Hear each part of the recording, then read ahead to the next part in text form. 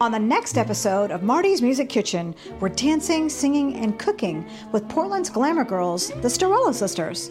We'll talk about their love for the glitz and glamour from bygone eras where nightclubs, shimmering ball gowns, and big band music prevailed.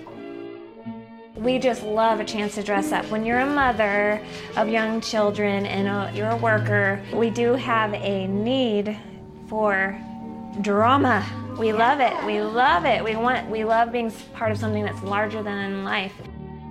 We're getting a behind-the-scenes look with these fabulous ladies cooking up some of their backstage favorite foods and the drinks that go with them. Summertime in a Glass, Trader Vic's 1944 Mai Tai, savory shrimp canapes, crudités with Victory dip, and a host of other delectable delights.